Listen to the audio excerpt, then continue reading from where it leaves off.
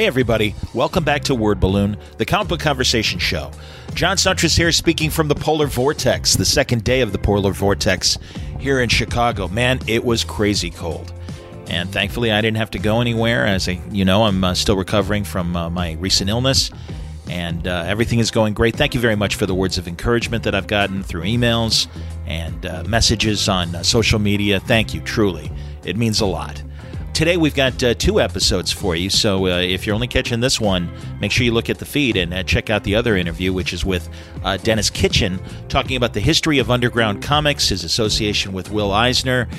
Fascinating conversation. Underground comics, really, just like how did they make them, and really a lot of ties to creator-owned comics today in terms of the way that Dennis and a lot of the underground comic people operated. So a really interesting conversation. But this one that you're listening to right now, this is with Jason Sachs. Now, Jason has written the history of the 90s in comics for Twomorrows and their Comic Book Chronicles, an excellent series of books that feature a look at each comic book decade from the 40s to the present, and the 90s is one of the recent volumes. It is great. It's a wonderful, very detailed look at every big company and small company, boom and bust. We all know the roller coaster ride that the 90s was for comic books, the speculation market, a lot of great comics. Sometimes the 90s get maligned for the product, and really, especially if you read Jason's book, you're going to realize how many great comics actually did come out in the 90s. And again, every decade, if you're an adolescent, that's your favorite decade. I know Kirkman, of course, big 90s fan. Oh, that was his decade, man. That's when he was a teenager and loving comic books. So I get it. And it was really fun talking to Jason about the book. It is incredibly detailed. They talk about the changes in the direct market, the moves that Marvel made to have its own distributorship, and how it killed a couple distributors like Capital City and others, and kind of helped form where we are today in the direct market with Diamond as the lone survivor of the 90s. So a very interesting roller coaster ride from boom to bust of the 90s with Jason Sachs on today's Word Balloon. Word Balloon is brought to you by the League of Word Balloon listeners. Thank you, League, for your support. Man, a lot of people have really come through, and I've got new subscribers, and also people have upped their donations while I am convalescing. Still out of radio work right now. They haven't cleared me yet to go back to radio work, so it helps a lot, League. I appreciate the support. Thank you very much. If you'd like to subscribe to Word Balloon, you can go to patreon.com/wordballoon or the front page and click on the Patreon ad at wordballoon.com. But truly, thank you for your support, League of Word Balloon listeners. Word Balloon is also brought to you by Aftershock Comics, the industry's fastest-growing independent publishing company, promoting new and established comic audience to read dangerously. They're claiming 2019 as the year of reading dangerously. As a publisher of many of the most talked-about independent titles of the past few years, including books like Animosity, A Walk Through Hell, Dark Ark, and Baby Teeth, Aftershock will push the envelope even further this year with new releases and ongoing series that continue to thrill, chill, and challenge both imaginations and sensibilities. They're working with top writers and artists and some of the brightest new stars in the creative community. Some of the new 2019 titles debuting soon will be Stronghold with Phil Hester and Ryan Kelly, Oberon, a new supernatural series by Ryan Parrott, Dark Red from Tim Seeley, that centers on a vampire living in rural America, plus Out of the Blue and Horde, just to name a few. They will cut across all genres and take readers far beyond their comfort zones. Now, in the weeks ahead, we'll be talking to some of these creators about their books, but you don't have to wait. Go to the website. You'll find full story descriptions, preview pages, and the diamond codes on these books to order through your local shop at aftershockcomics.com. All right, let's get into our conversation now. The history of comics in the 90s with Jason Sachs. Now, on Word Balloon. Jason Sachs, welcome to Word Balloon, and congratulations on this fine book, another edition of the American Comic Book Chronicles. I've been paying attention, and you're tackling a very fun decade, the 90s. Thank you, John. Yeah, it's it's a very fun decade to write about. There's just so much that happened during that time frame. I mean, we all know about the hollow foil covers and the amazing early Image ripoffs and Rob Liefeld's unbelievable artwork, but also a great decade if you're interested in the rise and fall of the comic book industry in terms of sales. We've certainly never seen sales at anywhere close to the numbers that we saw in the early 90s, and then the amazing fall of the industry in the second half of the decade. Some of the greatest comic art came out during that time, and some of the worst. And it was a treat to write about it. It's true, man, and you're right. I'll be honest, I checked out about halfway through the decade and didn't come back until 99 because, and this will be my personal moment, but yeah, the art kind of dominated the story. Mm-hmm. And I felt like the stories were getting dumber. And so really, I remember, certainly I bought Marvels, and I certainly bought Kingdom Come, and I think it was Kingdom Come 95 or 96?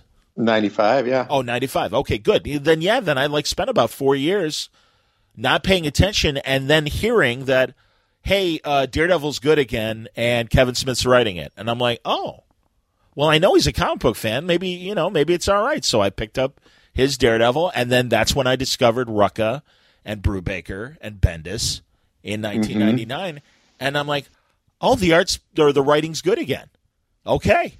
and I was more of a, I want to hear what you think, but I was more of a DC guy than a Marvel guy. So I really did miss, it's funny. I would go through quarter bins and sometimes be like, oh, there's an interesting little Shang-Chi miniseries from 1998. Let me check it out. And then I'd read it and be like, oh, never mind.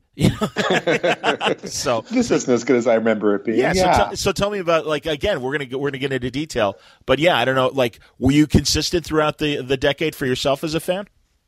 No, I went in and out myself too. I had little kids during that decade, so money was a little tighter than it could have been. Sure. But going back now as an adult and rereading this stuff, it's pretty amazing. I mean, yeah, I love a lot of the stuff that came out in the late 90s, and a lot of the stuff that came out in the late 90s really set the template for how we think of superhero comics today. Stuff like The Authority or Kurt Busiek's Avengers and Iron Man really set the pace for the movies that started coming out in the early 2000s. That's a good point. Yeah. But the earliest stuff, the crazy Rob Liefeld, Jim Lee, Todd McFarlane books are just fun, uninhibited, wacky fun. People just throwing crap at the wall and seeing what people love. And I think that's what people responded to at the time. I mean, no one will accuse Rob Liefeld of being the greatest comic book artist, but we will accuse him of being the guy. Say it again, because actually you dropped out for a second. So, we got the first half of that. Do it again. No one will accuse Rob Liefeld of being the greatest comic artist, but in terms of being the happiest or the one who has the most fun doing his work, absolutely, and you can see it in every page he drew. Absolutely, and a lot of energy, and I think really channeled his enthusiasm into good action and a lot of energy on those pages. I agree with that. I'll be honest, other than Spawn, a lot of the Image creations just didn't speak to me, and I was just kind of an older, I guess, reader that was just really satisfied with DC and Marvel. And truly, I did miss Authority the first time around. I did miss Preacher the first time around. And a lot of the really exceptional stuff that came from Vertigo and, those other places and stuff. And like I said, it really for me, the wake-up call was 99. And a big thing, and I know you cover it as well, is No Man's Land. That was a nice little resurgence for Batman. And I think actually first I saw the novelization that Rucker wrote. And then I went to the comic stores and I'm like, oh, look at this. It's still going, it was a comic story and it looks like a really good comic book story. So. Yeah, it is a great story. It starts with Cataclysm in 1998 when the earthquake hits Gotham City. And a lot of those stories around the earthquake are just great, solid human interest stories. It's Robin or someone having to save people who are stuck in that basement and the walls are collapsing in on him and he just does everything he can to save them. And those are great stories. And then once we get into No Man's Land, which is just this great high concept idea of what happens if you cut off Gotham City and it becomes this no man's land where their criminals run the society, it's just such a cool, clever, interesting idea. And it just is such a grabber. A lot of personal moments, like when Batman is finally willing to reveal himself to Jim Gordon. And he's like, don't you dare. How dare you insult me? You know, and it's like, that's his attitude. It's like, wow, what the hell's going on, man? Luthor's going to come in and buy up all the assets to Gotham, and it had some amazing twists. I'm a huge No Man's Land fan, and that, like I said, it made me a Rucka fan. And and again, that's the end of the story. That's the end of the 90s. You cover every year, as much as these comic book chronicle books have. And did you work on a previous volume as well? I wrote the 1970s volume, and I wrote portions of the 1980s volume. Oh, very cool. So, yeah, I've covered 3 different decades of it. Okay, that's awesome. Yeah, and I read the 60s one. I was really interested in certainly the decade before I really started paying attention. And and believe me, they are on my wish list. I mean, it was nice. They sent me a review copy for the 90s. But, I'm going to have to, go to Twomorrows' website and pick up the other volumes I haven't read yet, because they're incredibly extensive.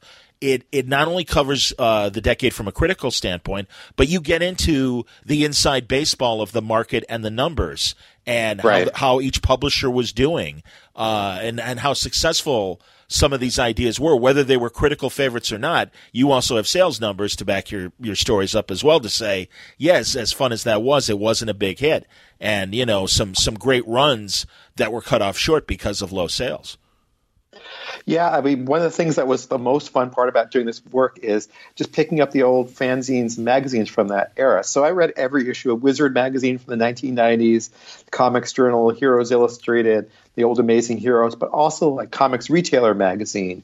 And that was just an amazing revelation. For example, we're used now to thinking of Marvels as one of the greatest stories ever published. Yeah. Kurt Busiek and Alex Ross delivered this work that really is a masterpiece now. But at the time, people were shocked by the quality of the sales on it. First of all, it's a $5.95 book at a time that most books were $1.99. So, and no one had heard of people had heard of Busiek. He was a kind of a journeyman writer. No one had heard of Alex Ross. That's right. And the book just hit, and it was this boom. And there's all these kind of ecstatic comments from people. From the retailers in 93, I believe, when the book came out, like, we never expected to sell like this, but this is exactly what our fans want. And now looking back on it, it's kind of like a signal event that shows like where comics were going to go in the late 90s also, because it's about embracing what makes superheroes really interesting and important.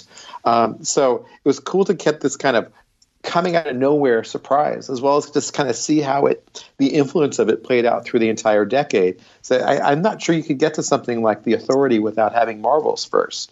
Makes a lot of sense. Or Kurt Busiek's Avengers without having Marvels first. Yes, absolutely. The one that he did with, was it Perez or? Yeah, George Perez, yeah. Avengers Forever?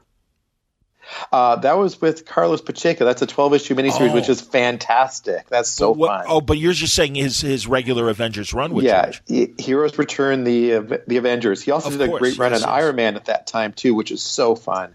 I'm not sure it's ever been reprinted, but it's Tony Stark as James Bond, traveling the world and having amazing superhero adventures. It's just so fun. Well, that's where I'm going to have to use my Marvel Unlimited account and go back and read that stuff. No, I always want to point out, because again, I had no crystal ball, but out of nowhere, my day job back in the early 90s was working at a bank, and it was the bank that Now Comics used for their accounts. And I literally was in the department where we would see all the checks that came in, to Now Comics, and it was all this stuff for Terminator, the Burning Earth, and I'm like, what is this?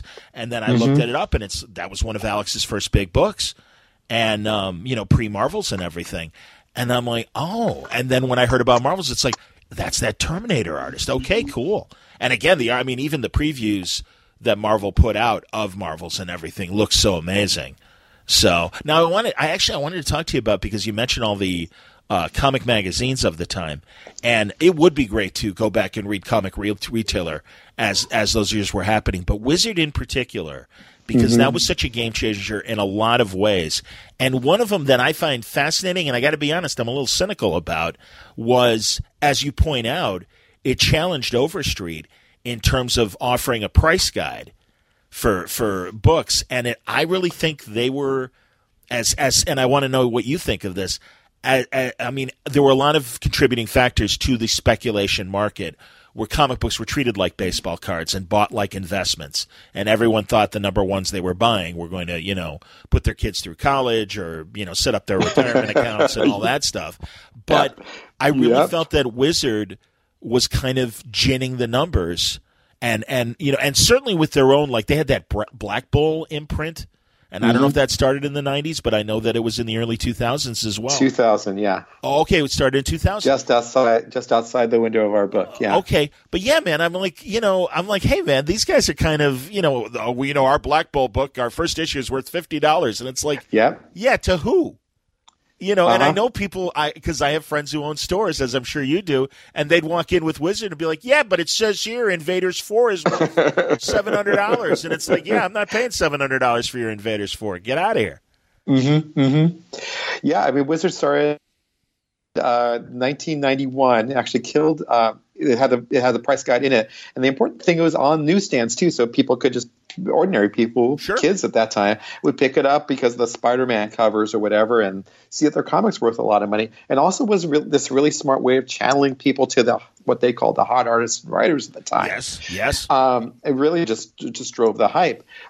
There's a really interesting example of what Wizard did, actually, this kind of codependent launch. So Wizard number 7, which was early 92, had a cover feature on Valiant Comics. And Valiant had started in 1990, basically was just struggling along. But they came out with this sort of Wizard that just hyped the Valiant books like crazy, just as the Unity crossover was coming out. And for whatever reason, it really captured people's imagination. And the numbers on Unity went from relatively small numbers to massively large numbers, to the point where, like, by mid 1992, early 1993, their numbers had exploded to 10 times what they were before. Wow. And they believe it's the Wizard effect tied to the rise of Image Comics.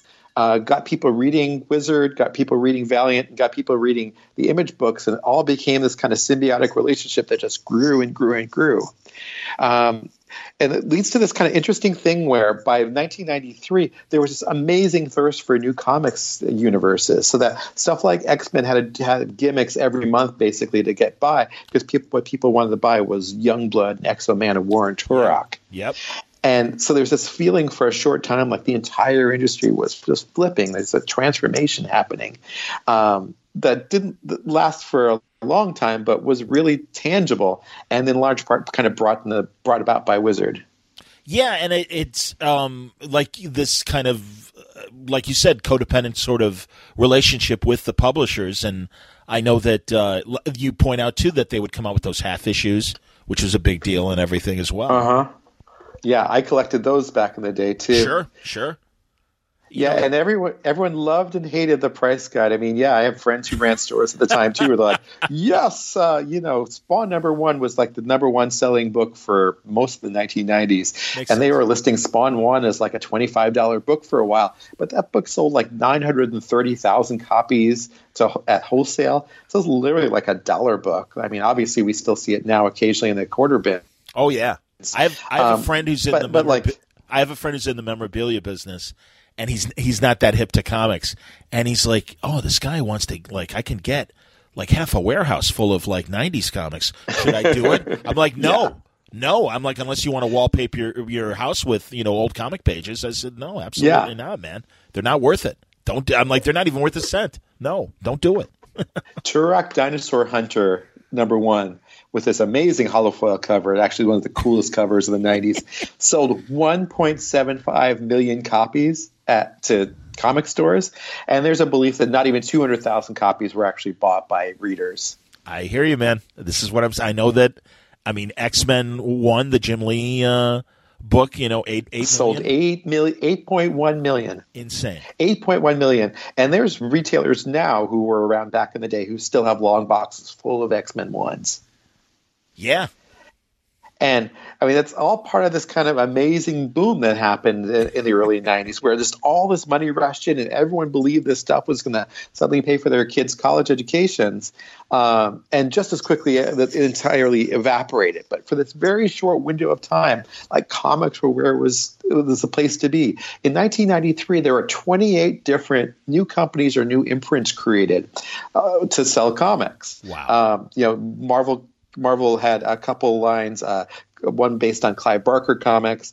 DC launched Vertigo that year. Milestone Comics came out. Yes. Ultraverse came out. Comics Greatest World, all the way down to like Rip-Off Press created a kids imprint called Magnacom Comics. No one remembers they published Cutie Bunny comics. Like everyone was in this gold rush. Topps? And then yeah, I love that you're Topps, like, you know, yeah. Topps was, and yeah, I want you to finish your thought. But yeah, Topps went from, as you said, as they were putting trading cards in comics, it was, inevitable that Topps would be like, all right, let's get in the comic book business. And, they made good comics for a while. There were some good comics there for a while, absolutely. And and of course, then we got the whole thing of like comics being sold in bags with cards attached to them and everything. Yes. Because after all, it's going to make it so much more valuable if you never take it out of the bag. It's even better. Like, wait. Like, does it not matter how good? No, it's just like cool speculation. This is going to pay for my kids. This is going to pay for my mortgage. Well, good luck with that. Well, good luck with that. And truly, again, that's one of the reasons why I checked out, because they were collectibles, and it's like the word is comic book, or the compound word is comic book, and it's like I want to be able to read this.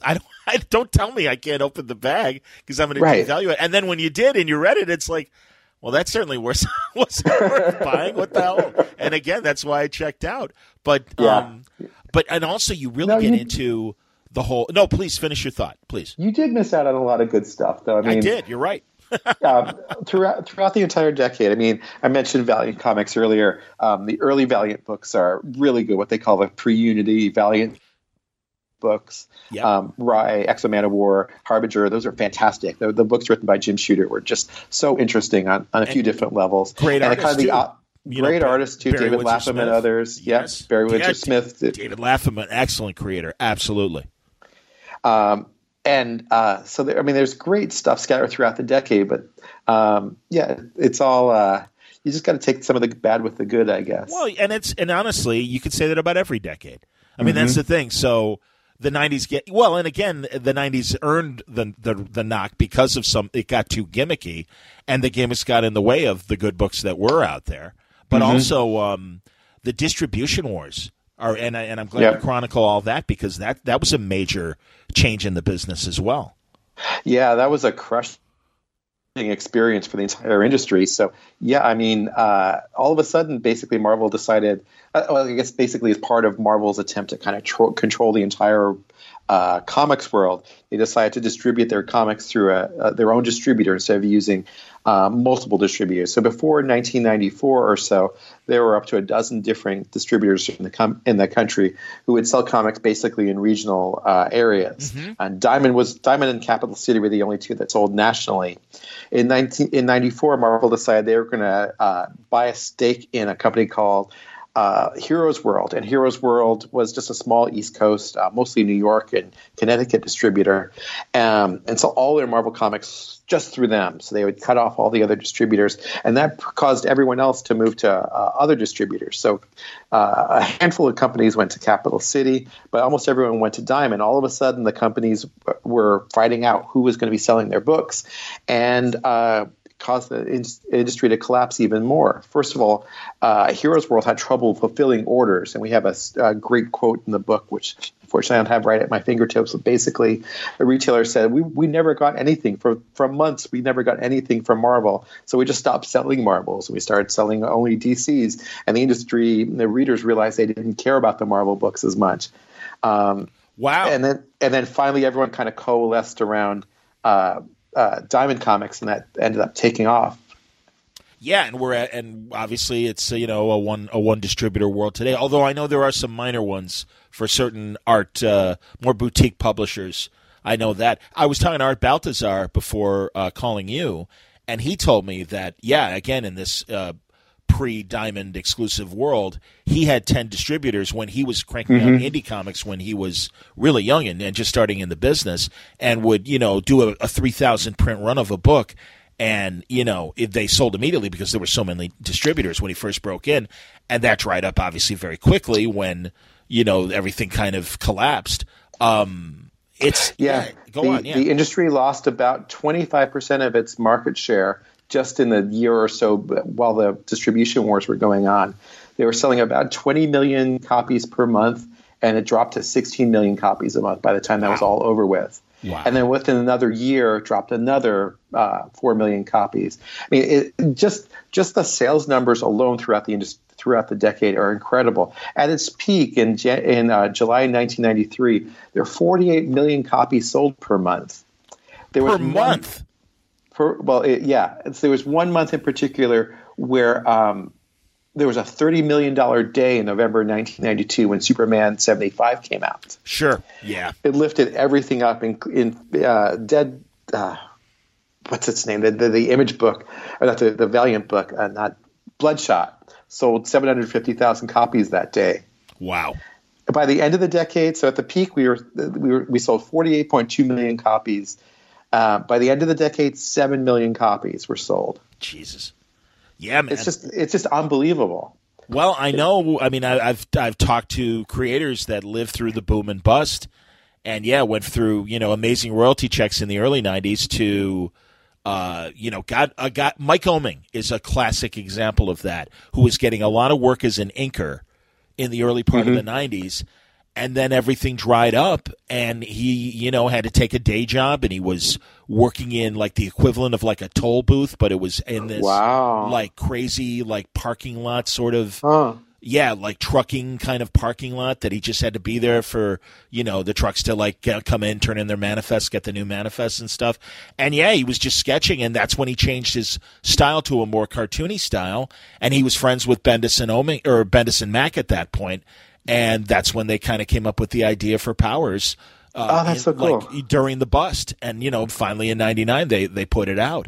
But Mike is a classic, comic warrior that saw the early boom and then really kind of suffered for a couple of years and had to kind of reinvent himself. And thankfully, the market was back in an upswing in 99. Certainly not to where it was, back at the height. Nope. And I mean, like you said, million sellers in months, and now it's a triumph if there's 100,000 sellers. Yeah, 100,000 is an amazing number. Roy Thomas said he made the most royalties of any time in his entire career from Secret Defenders #1. There's stories of Marvel sending Chris Claremont and John Romita Jr. on an all-expense-paid trip to Paris at one point.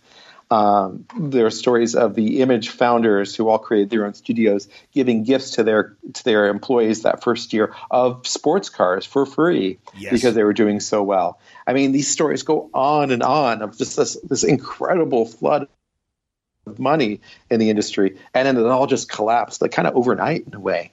With stuff like the death of Superman, or the return of Superman, selling way below people's expectations, and the four different Supermans who return, and they expected to grab people's attention, but instead those books bombed. And really, of course, those Reign of the Superman books bombed. Well, they went down, down, down. But there was a tremendous interest right at the very beginning with Superman Returns. Then they kind of dragged those stories out for several months, and those books had steadily crushing sales, like drops of like 25% per month. Wow, because I was hanging on every issue of that story. The one that I avoided and had no interest in was the Clone Wars, of course. Oh my God! And that's your classic failure story. Please, go on. Oh, John, that was the most painful part of writing the whole book, was having to reread that stuff. God. Because that just went on creators, and on. Man. Yeah, you're right. And even they say that part of it was, because of Marvel themselves going, no, we got to keep it going. Yeah. And even the writers in arts are like, I don't know if that's a good idea. And truly, like some really good friends of mine in the industry, guys like Alex Saviuk were like, some of the main artists and writers on that stuff. And it's like, that's the, don't worry, we don't have to talk about that. But no, I mean, it combines a whole bunch of different threads. So there's the internal Marvel politics, which was basically, we don't want to stop the Clone War because we're doing this Heroes Reborn thing, and it'll take people's attention away from Heroes Reborn. We want to keep this going because it seems to be generating sales. And actually, at the very beginning of that storyline, it actually spurred some sales on the Spider-Man book. For the first 3 or 4 months, when it seemed like it was going to lead to something, the sales actually went up. And then I think it was when basically Marvel decided that Peter Parker was the clone and not Ben Reilly, that people started getting legitimately angry at this at the storyline. And then sales started dropping like a stone, and there was all this fury about it. And those books are the biggest exercise in just treading water you can ever imagine. And that storyline was meant to be over in like 3 or 4 months, ended up lasting 2 years. 2 years. Oh my God. You could see the passion though in that final issue of the story. I think it's Peter Parker Spider-Man 75. The art by John Romita Jr. just has so much passion in it because you can tell he's just sick of this damn thing, and he just wants everything in it to be over, done with, characters to be dead, things to move on, and finally he gets to draw it. And like you could practically read it's like this giant sigh of relief, like, thank God I'm done with this stuff now. So are you able to pinpoint like what after the dust cleared and they had to kind of, I mean, there's a lot of downsizing going on, obviously. But did they reduce their amount? And I have to focus on the big two. I know a lot of companies obviously came and went in the 90s, and that's all chronicled. But for DC and Marvel, did they ever have to cut back on titles? And did they do things to kind of cut back because of the drop? Yeah, well, it's interesting because during the peak of the boom, Marvel especially was publishing like 120 titles a month. It's just insanity. By the time, and Marvel has this whole other side story that we touch on also around their bankruptcy and around basically their investors at the time were grifters who were just trying to steal as much money out of Marvel as they possibly could. Do you know the book? There's that great financial book that covers Carlisle. Comic Wars by Dan Revive. Yes, indeed. Fascinating book. Yeah, really, boy, there's your inside baseball of what happened and everything. And yeah, Carl Icahn and Ron Perlman and like you said, these robber barons that really came in and just gutted Marvel. They didn't care at all about comics. I mean, Perlman especially just prided himself on having never read a comic, but yet they own this business where they had this conception that they are worth something, but really all they wanted to do was a business they could continually add more companies to. So they bought trading companies and sticker companies and other tangential businesses and just stuck them on the bottom line as a way of just continually growing market share. And even like, so you may remember, which was published by Malibu Comics in 93, 94. Say it again, man. Every now and then you're dropping out. I'm not sure why. Oh, I'm sorry. I might be leaning back from my phone as well, so I'll try to keep myself over the phone. I get excited talking about this stuff, as you can hear. So in 1993, a company called Malibu Comics, which was flush with money because they were the original co-publisher of Image Comics. And they were able to make like 10% a book off of the wholesale price. God. Well, yeah, so they had this amazing windfall and then created their own comic line called Ultraverse. Ultraverse had characters like Prime, Mantra, Prototype, and others who you probably don't remember. Well, you might remember, but also classic quarter bin fodder. Long story short, at one point they decided they were going to try and sell their company. DC was courting them for a long time. They were doing some very systematic business arrangements with DC. Marvel catches wind of this potential sale and swoops in at the last moment, outbids DC for the books, and pays way more than they should be paying. Without getting too deep in the weeds, they paid way more than the actual business value of the titles. They buy the company, and then basically they bury the company. They publish a handful of comics that do poorly, and they say, well, in this case, we can't keep publishing them, and they kill the lines. They've invested millions of dollars in buying this company that they never do anything with. And the whole reason was to keep them away from DC because they were afraid if DC had bought Malibu and Ultraverse, they would pick up market share. And that's all that Marvel cared about. They didn't care about money. They just cared about market share, keeping the largest portion of the market share. That's just crazy, man. And it shows you the pettiness of the time and everything. So just amazing. Yeah, so this book isn't just all about business either. It's fun to talk about the back end side of this. I have a friend who teases me all the time. You hear more about like what happened about comics than you do about comics themselves. But it's also fun to celebrate the actual work. You know, absolutely. Yeah. Whether it's rediscovering something like Neil Gaiman's Stardust or the Amalgam comics or the earliest Deadpool comics or even the maximum clonage of Spider-Man, all this stuff. Yeah, no, you're right. It's just fun, right? And I was never really a big fan of stuff like the Onslaught saga, but now getting to read it again and having to kind of take a journalistic approach to it, there really is a lot of fun in those books. And so to me, it's been a great exercise also in just like having a reason to do kind of quarter bin diving and getting to rediscover a lot of fun stuff. And so a lot of what we try and do in this book is just bring out some of the fun in it that we had reading these books, whether it's like the Valiant Comics reboot of 1998, which didn't sell at all, sold maybe 10,000 copies per issue, but it's just really fun. They did a different take on it.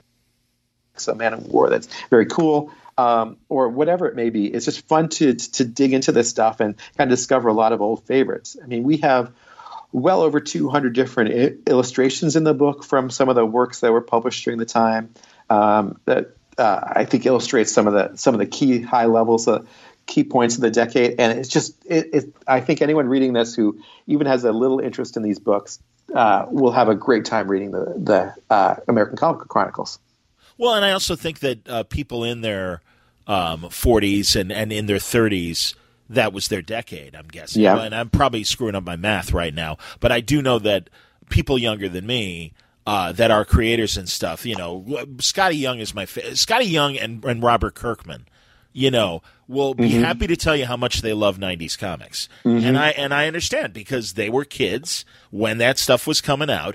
And yeah, man, the stuff that was coming out in your tween years, that's that's your favorite decade. I mean, I love a ton of 70s DC and Marvel that probably in rereads don't hold up.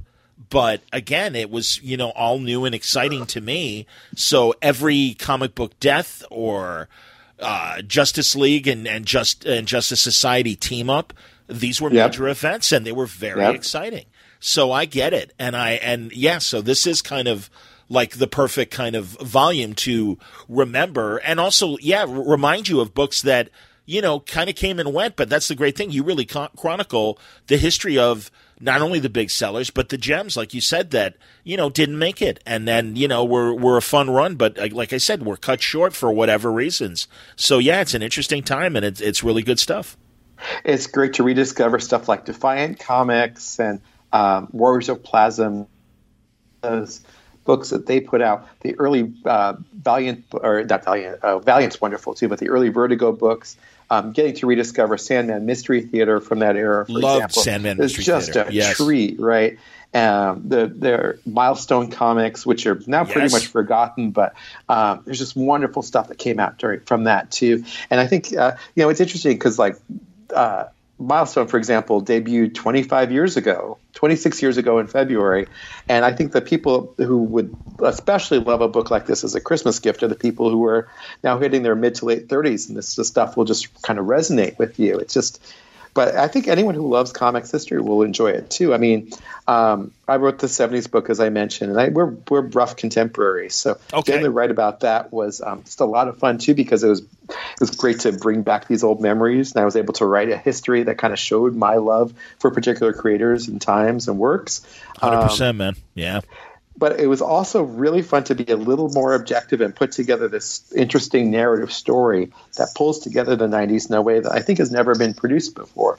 There's never been a book like this that kind of takes that decade, puts everything together, and gives you the larger context around what was happening, what some of the cool stuff is that you might be interested in reading, both from a mainstream standpoint and from an alternative standpoint.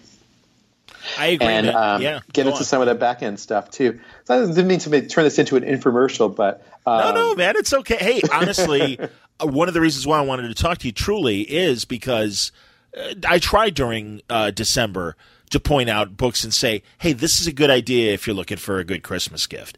So I am happy to include the 90s Chronicle as one of those books. No, honestly, I truly do. So no, go ahead. Go for the infomercial, man. That's all right. I think I've done enough.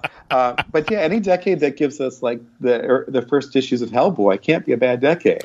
Your Hellboy, Sandman, like you said, Preacher, Vertigo in general. No, it definitely got big numbers, and you give Big Numbers a shout out. A great collaboration between Alan Moore and Bill Sienkiewicz that never finished. Is Moore's those image books that he did they were kind of a parody of Marvel? America's Greatest Comics, or you mean Yes. 1963? 1963 was what I was thinking of. Yeah, those are so fun too. Yeah.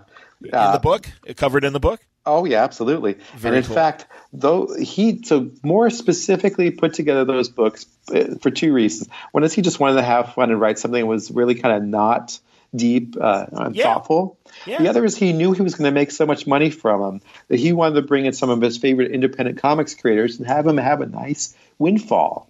Yes, Rick Veitch was in there. Yeah, who else? Give us some Exactly. Steve Bissette, John Tuttleman. Yes. Oh my God, now I'm spacing on his name. The guy who did Yummy for Chester Brown. They were all Chester in Brown, those sure. books, and all made like more money than they really ever made in their entire career from this kind of 6-issue pastiche of Marvel Comics with Mystery Incorporated, The Fury, Tales from Beyond, Tales of the Uncanny, Horus, Lord of Light, and the Tomorrow Syndicate. Like, okay, it's some one-shot characters, but like there's so much passion and energy and fun in those books that they sold like crazy. Well, and as you say, a precursor to what was to come later, because he would put in the equivalent of like Stan's soapbox, and he was Affable Al, I remember as Affable Al, exactly. Affable Al Moore. And it's like, yeah, that's great, man. And then, the plan was to do a kind of dystopian final issue that never actually saw the light of day. And I know Rick Veitch has written in detail about, what it was supposed to be and his view of why everything collapsed. And it's a shame because that was a fun, like you said, throwaway thing. And a lot of the ideas that he did as far as back matter, as the phrase has been coined since, wound up in like League of Extraordinary Gentlemen. Right, which also came out in 1999. So that's part of the kind of sudden boom that we saw in 99 was League of Extraordinary Gentlemen, Tom Strong, Top 10, all those books that Moore put out through American's Greatest Comics that were like these unexpectedly just fun books. Prometheus, of course, the one that's most critically acclaimed. But all that whole line was kind of birthed in this whole 1963 concept where he just kind of was rediscovering his deep passion for his childhood loves. Yeah, I love this. I love this line too that Moore talks about. He imagined that line as a quote alternative future for the comics industry. He wanted them to be a certain type of heroism that comics had moved away from during the 90s, and bring back like pure heroes, as well as this kind of imaginative concepts he brought in for Promethea. And so like you could see one of the things we like to do in the book is also tell this arc of these creators and the work they produce, and you could really see this arc of like Moore started with 1963 and being obviously dissatisfied with the nature of comics at that time. And by 99, he'd kind of worked through those issues, put out the wonderful work he did on Supreme in 98 and 97, and then worked it through to these to books like Tom Strong and Top 10 by 99. That really became this kind of fulfillment of the whole ethos he was trying to push. Agreed. No, I love that stuff. And friends with some of his collaborators like Gene Ha on Top 10, and Splash Brannigan was Hilary Barta, and it was kind of a kind of a Plastic Man homage in a lot of ways. Those are terrific books. I have Jack B. Quick with Kevin Nolan and Nolan, that amazing artwork. Yeah, beautiful stuff. Absolutely, man, and great ideas. Really, really great concepts. No, like you said, man, there's a lot of gold in the 90s. And there's a lot of crap as well. But again, that's what makes the Comic Book Chronicles so much fun. And I really every decade, again, if you're interested in any of these decades, and like I said, I'm going to have to go back and check out your work on the 70s and on the 80s as well. I'm particularly interested in the DC implosion. I know I bought a book about the DC implosion. I haven't really got through it yet. Actually, my editor, Keith Dallas, also worked on the DC Implosion book, and his collaborator wrote the 1960s volumes for the American Comic Book Chronicles. Oh, that's cool. Excellent. So it's all within the family. No, honestly, and, I'm a huge Twomorrows fan, man. I truly, I always buy Alter Ego and Back Issue in particular, and I eventually will have Michael Urey on to talk about Back Issue. I've talked to Roy about Alter Ego. And, Roy's the best too. Just love that guy. You know what happened? Why did Amazing Heroes? Because I know it ended in the 90s. Why did Fantagraphics stop doing Amazing Heroes? So my first job in the industry was actually at Amazing Heroes. Oh, no kidding! I worked for them for about 3 years or so. If you look at any of the last 30 or so issues, you'll see freelance work I did for them. It was simple, actually. The sales were just declining, Wizard was eating our lunch by the time Amazing Heroes got canceled. And there's just the price guide combined with the flashiness of the art and the slickness of the paper was just something Fantagraphics couldn't compete with. Sure. So it's just that simple. Yeah, I understand. Boy, that's a shame because I'll tell you, I was of all the great comic magazines, Comics Interview, and of course, Wizard and the like. Amazing Heroes was always my favorite, and it's funny. I even remember finding and taking a picture with my camera and sending to Bendis. When he was a kid, he did a Superboy illustration that wound up in one of the issues, and it's like, oh yeah, That might have been in one of my issues, actually. Yeah. Oh, that's fantastic. The interview. If you remember the interview with Dave Sim that ran at, I think, number 201, that was my interview. Oh, that's great, man. No, and I mean, I've talked to Mark Waid about his work in Amazing Heroes, and didn't Busick used to do essays as well? Yeah, he did some work for it, I believe, before my time on the project. Okay, okay. And I mean, I started reading it in the 80s. Well, and again, that's why the 90s is really an interesting time, and you point that out as well, that it was coming off of the black and white boom of the 80s, and that's I'm assuming it was the 80s that the direct market really took off. I know it predated the 80s and in certain cities, and we had specialty stores in Chicago and stuff, but it really seemed like the 80s was the decade where, and in fact I think you even say that in the introduction of the book, that's when the publishing focus went away from the newsstand and really focused into the specialty stores.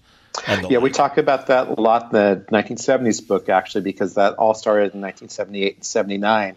Okay. Spurred by Jim Shooter talking to Chuck Rosansky, who sued what that time was Seagate Distribution for having exclusive distribution rights in America, which is a little ironic considering how the story played out.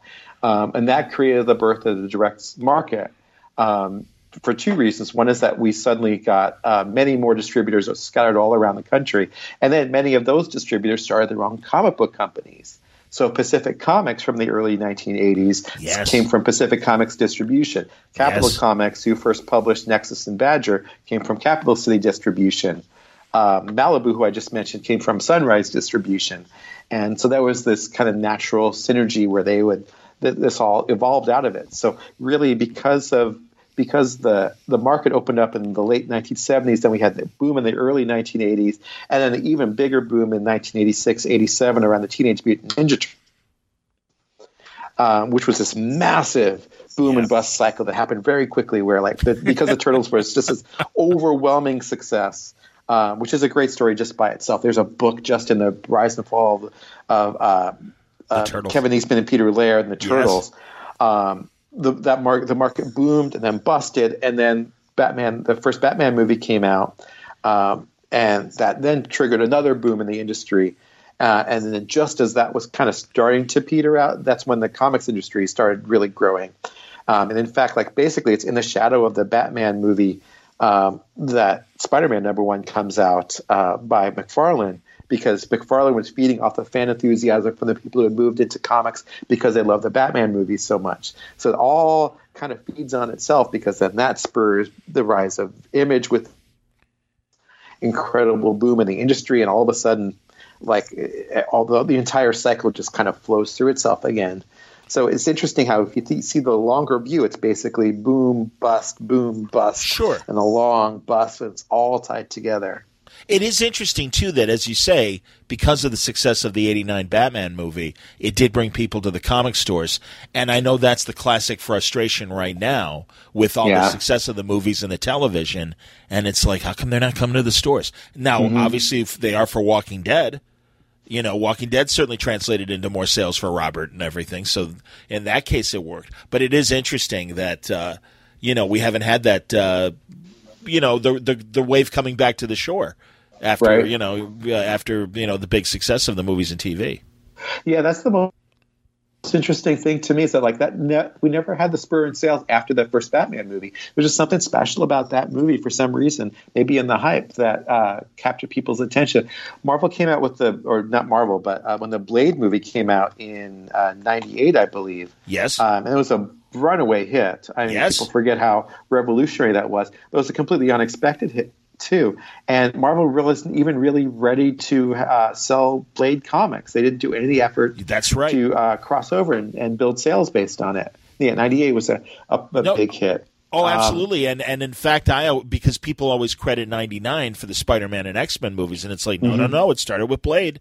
And that was a huge hit. And also the same missed opportunity in 99 with X-Men. I remember they had the opportunity to put in comic pages in TV Guide, and they had it in, whatever mid-story that was completely impenetrable for somebody just walking in and going, oh, I like the X-Men movie. Maybe I would like the comic. And it was like this middle story scene that did nothing in terms of helping them promote. And it's like, oh, you idiots. What a classic opportunity when TV Guide still mattered and was such a high-selling magazine to possibly get people interested.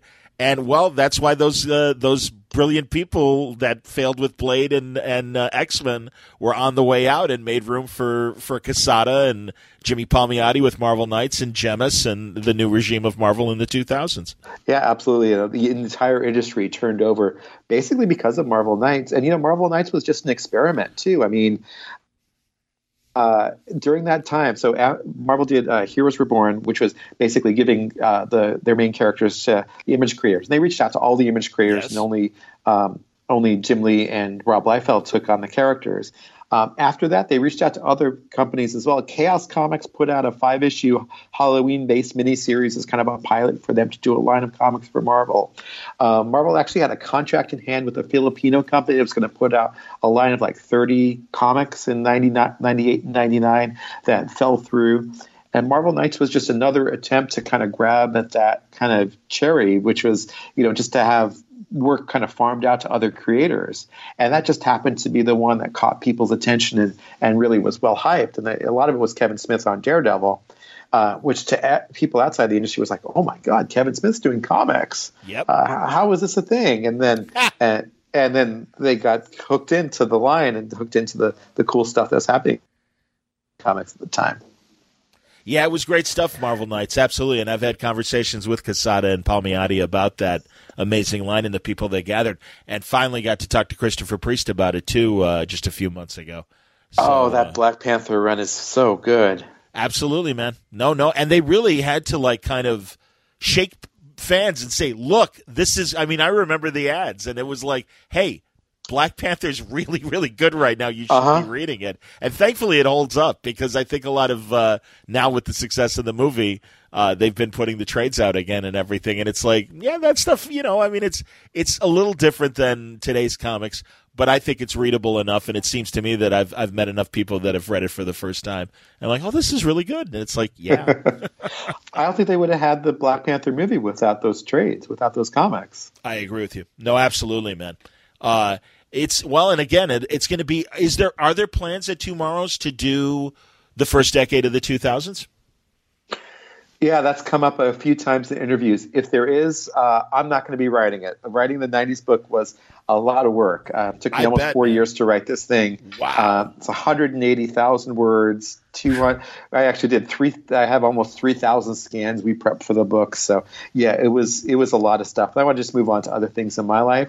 I know the next volume that's coming out is the first half of the 1940s. So we're going to do a 2-volume set on the 40s. And that'll complete the entire history from 1940 to 1999. That's fantastic. And it makes sense to do 2 volumes for the 40s because there really was the war years and then the post-war years. So I can appreciate that. Yeah, it's a fascinating era too, of course.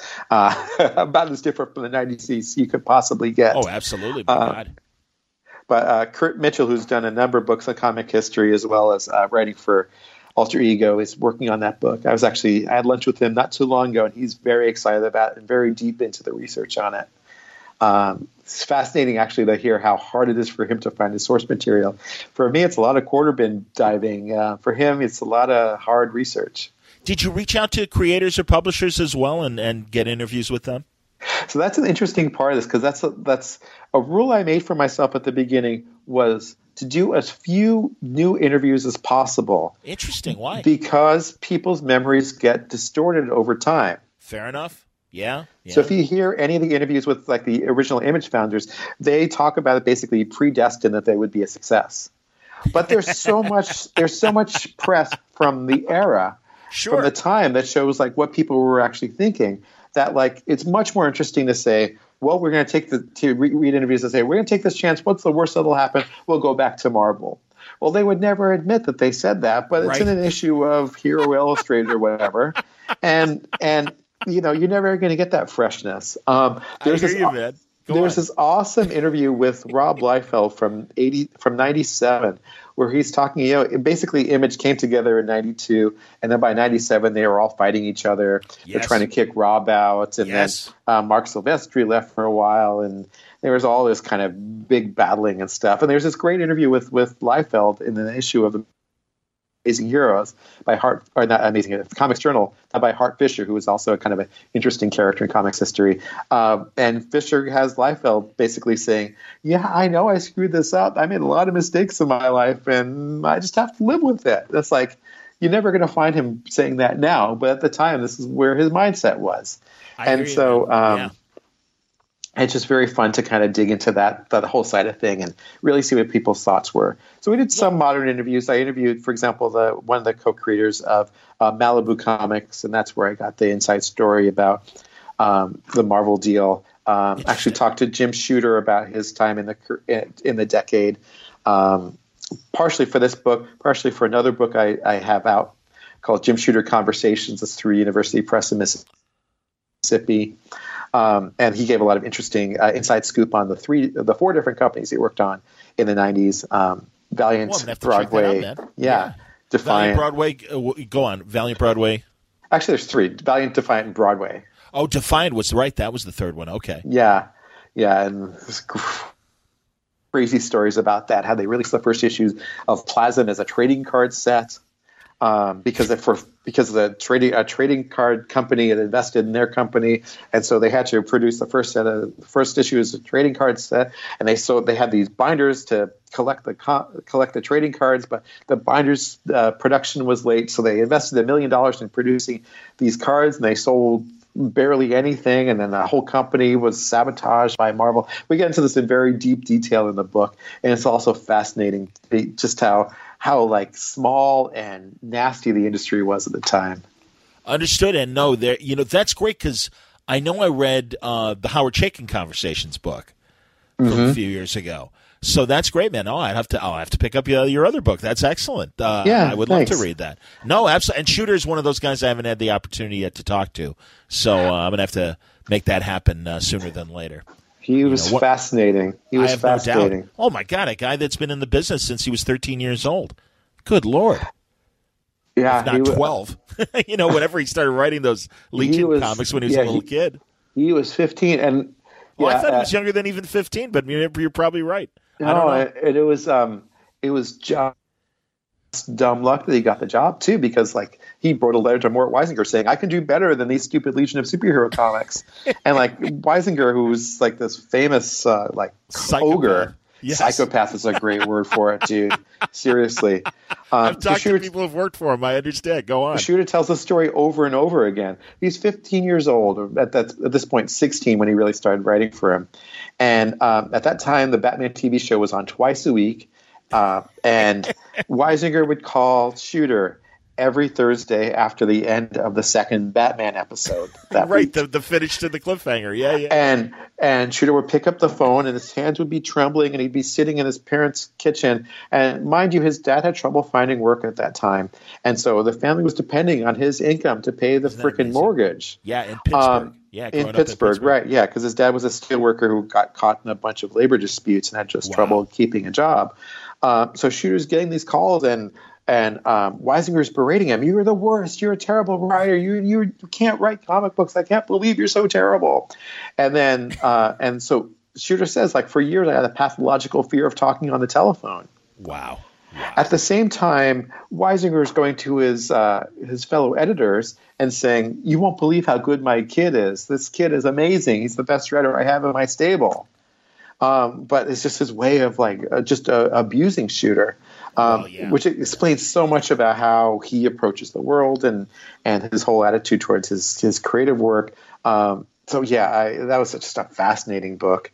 I bet, man. No, that's interesting, and yeah, you're right. Good Lord, the guy's a teenager, and he's writing The Death of Pharaoh Lad, which is one of the classic Silver Age Legion stories, things like Absolutely. that. I read all that stuff in reprints, in 80-page giants and 100-page spectaculars, and they were great stories. They're wonderful stories, and like you said, I mean, he really made an impact with Valiant, and and also Marvel. I mean, I know just as many creators that didn't like working with Jim that did. There's about half and half. I know Gene Colan was never a fan of Jim's, and I had that conversation before Dear Gene passed away. So. No, he wasn't. No, there was a lot of hatred there. Shooter's definitely the most controversial character that I ever written about. He, of course, is the hero of his own story, and no one will ever tell him otherwise. I guess we all are. And also, hey, man, there are people that are these Type A personalities, but then they have the talent to back it up. Yeah, and it's like, well, I'm a great writer and I'm a great editor, and it's like, well, given your body of work, you are. So it's hard to disagree with that, There was high quality in all the comics he put out in the 90s, I'll tell you that much. The early Image books, and there's a great story where he worked something like 500 days in a row, working for Valiant. He worked 500 days in a row at Valiant. He worked Christmas, he worked New Year's, he worked every single day. He tells a story where he was never able to get a haircut because he was so busy working on the damn comics. He paid so much attention to the detail. He tells this cute little anecdote of he once had a guy call him up in the evening on Christmas night saying, "Hey, I need to talk to you about this project. Sorry for calling you on Christmas." And Shooter's like, "Come on down to the office. I'm still here." Like, wow, there's devotion. Wow. And then one of the most interesting stories in the book is why he left Image, or why he left Valiant. I don't know why I keep making that same mistake. Sorry, listeners. Because I literally heard 5 different stories about why he left Valiant Comics. Shooter tells the story. As Shooter tells the story, his business partner was named Steve Masarski, who is the talent agent for, among others, the Doobie Brothers and Cyndi Lauper. The test of your age. Anyone under the age of 20 or age of 35 won't have any idea who I'm talking about. And as Shooter tells the story, Masarski was having an affair with the accountant at the company, and they conspired to push him out. As other people tell it, Shooter was asking for an outrageous percentage of the value of the characters and some IP against them, and they pushed him out because he was being completely unreasonable. And all we can do in the book, because we have these completely unreconcilable differences, is just to list all these different stories. And frankly, it's a lot of fun to list all these different stories, because then we're leaving it to you to decide. I don't know what to believe. I just think it's interesting. Absolutely, man. No. I hear what you're saying, and it sounds like you get the same kind of fascination and joy out of interviewing and putting together your books in the same way that I tried to with Word Balloon. And like you said, and I'm glad it makes sense in terms of researching this book, and you'll get more candid interview, or at least candid point of views about what the people were thinking at the time. And that's what I love so much about Amazing Heroes and Wizard at its best, and all these other magazines that Comics Interview, David Kraft's book, wasn't it? David Anthony Kraft? Comics Interview, absolutely. So, I mean, and truly that's what I try to do with Word Balloon is, if you want to know what Jeff Johns, when they were making 52, listen to this episode of Word Balloon, and he's talking about it. And I mean, that's the great thing. And I know that a handful of the creators have told me that's why they appreciate what I try to do, because I just want that platform. And also, I'm a lazy writer. I wrote for boxing magazines and sports magazines in the late 80s and through the mid 90s. And I am the living embodiment of, was it Dorothy Parker that said, "I hate writing but love having written"? Yes. And again, I hear the relief of this book being finished after your 4 years of labor. Believe me, man, I understand. It is tough to commit to write for myself, and so I can appreciate the feeling of, all right, it's done. Now can I go on to something else? But I'm glad you're out there, man, because I know you're doing great work, and Forgive me, is Comics Bulletin still around, or is it no longer? I left the site about 2.5 years ago, so I still do a little bit of freelancing for them. But I'm mostly concentrating on books. So I have 3 other books in different stages of production. 2 more for the Conversation series for University Press of Mississippi.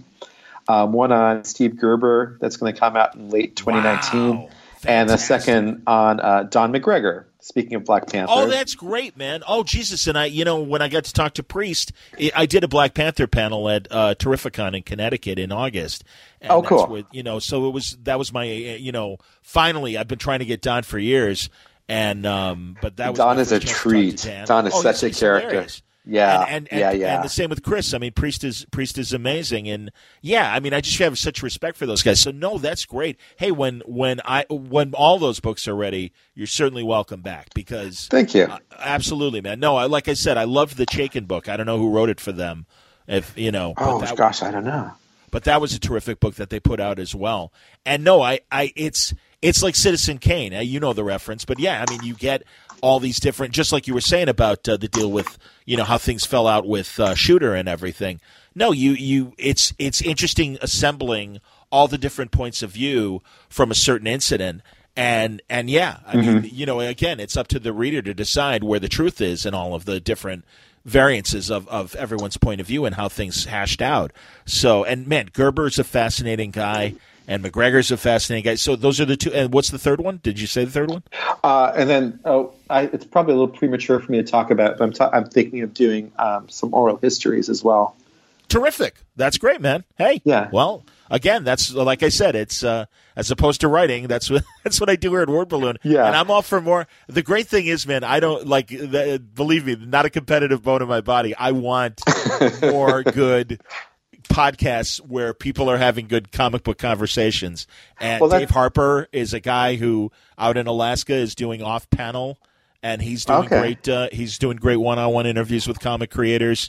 So no, we need more. So please, Jason, come join us in the pool. It's okay. Yeah, it'll be called Classic Comics Cavalcade. It's probably I have 5 podcasts in the can already, and I want to get about 10 built up first. I'll be running some classic interviews as well as some new interviews and narrative type work, as well as just whatever kind of sparks my imagination, because the whole idea is to just kind of share my love for comics. I feel like we've lived parallel lives, John. Absolutely, man. No, this has been a great pleasure getting to meet you, and yeah, we're running in the same milieu, and and like I said, that's great because. Well, again, I'm sure we have our own little different idiosyncratic ways of, and our own, and it's just our own curiosities, our own personal curiosities. And so, like I said, yeah, I'm cool with that. It's okay. It's like, no, a bunch of us can talk to Howard Chaykin. A bunch of us can talk to, Don McGregor or name any creator. Denny O'Neil. I've been bothering him for an entire year this past year. And he's been very gracious coming back a couple times. So, no, it's great, man. And truly, when you're ready with that project and the books, you're always welcome back. But for our purposes today, it's I want to get the title right. I've got it here. American Comic Book Chronicles, the 90s. It's published by Twomorrows, and Jason Sachs is your author. So good job, man. Excellent book. Again, definitely on the Christmas list for people. You should definitely check it out. And great conversation. Happy to have you back. Thank you. That's Jason Sachs, the author of American Comic Book Chronicles, the 90s. Check it out. It's available at Twomorrows, and you can order it through your local comic shop as well. But it is an excellent collection. You can also get a digital version of the book as well at the Twomorrows website. So consider that. These histories are really amazing and very in-depth. And I got to tell you, I was very impressed with the book and my conversation with Jason. I hope you enjoyed today's Word Balloon. It was brought to you again by the League of Word Balloon listeners.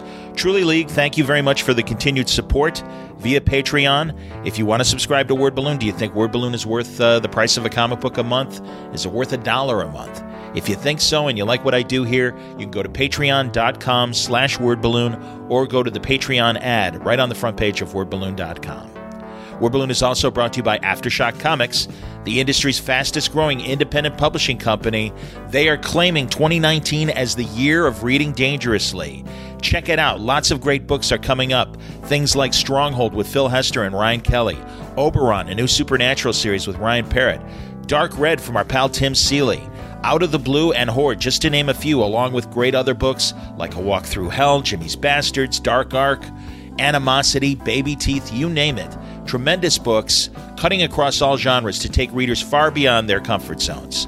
Remember, we're going to be talking to more Aftershock comic creators in the weeks ahead, but you don't have to wait. You can check out full story descriptions, preview pages, and the diamond codes on these books to order through your local shop at AftershockComics.com.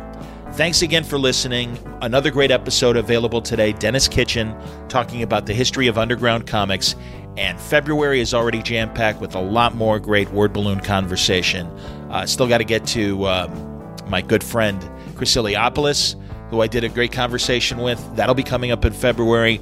Also some other old friends coming back and new people as well. So I hope you'll join me for a wonderful February as we continue into 2019 here on Word Balloon.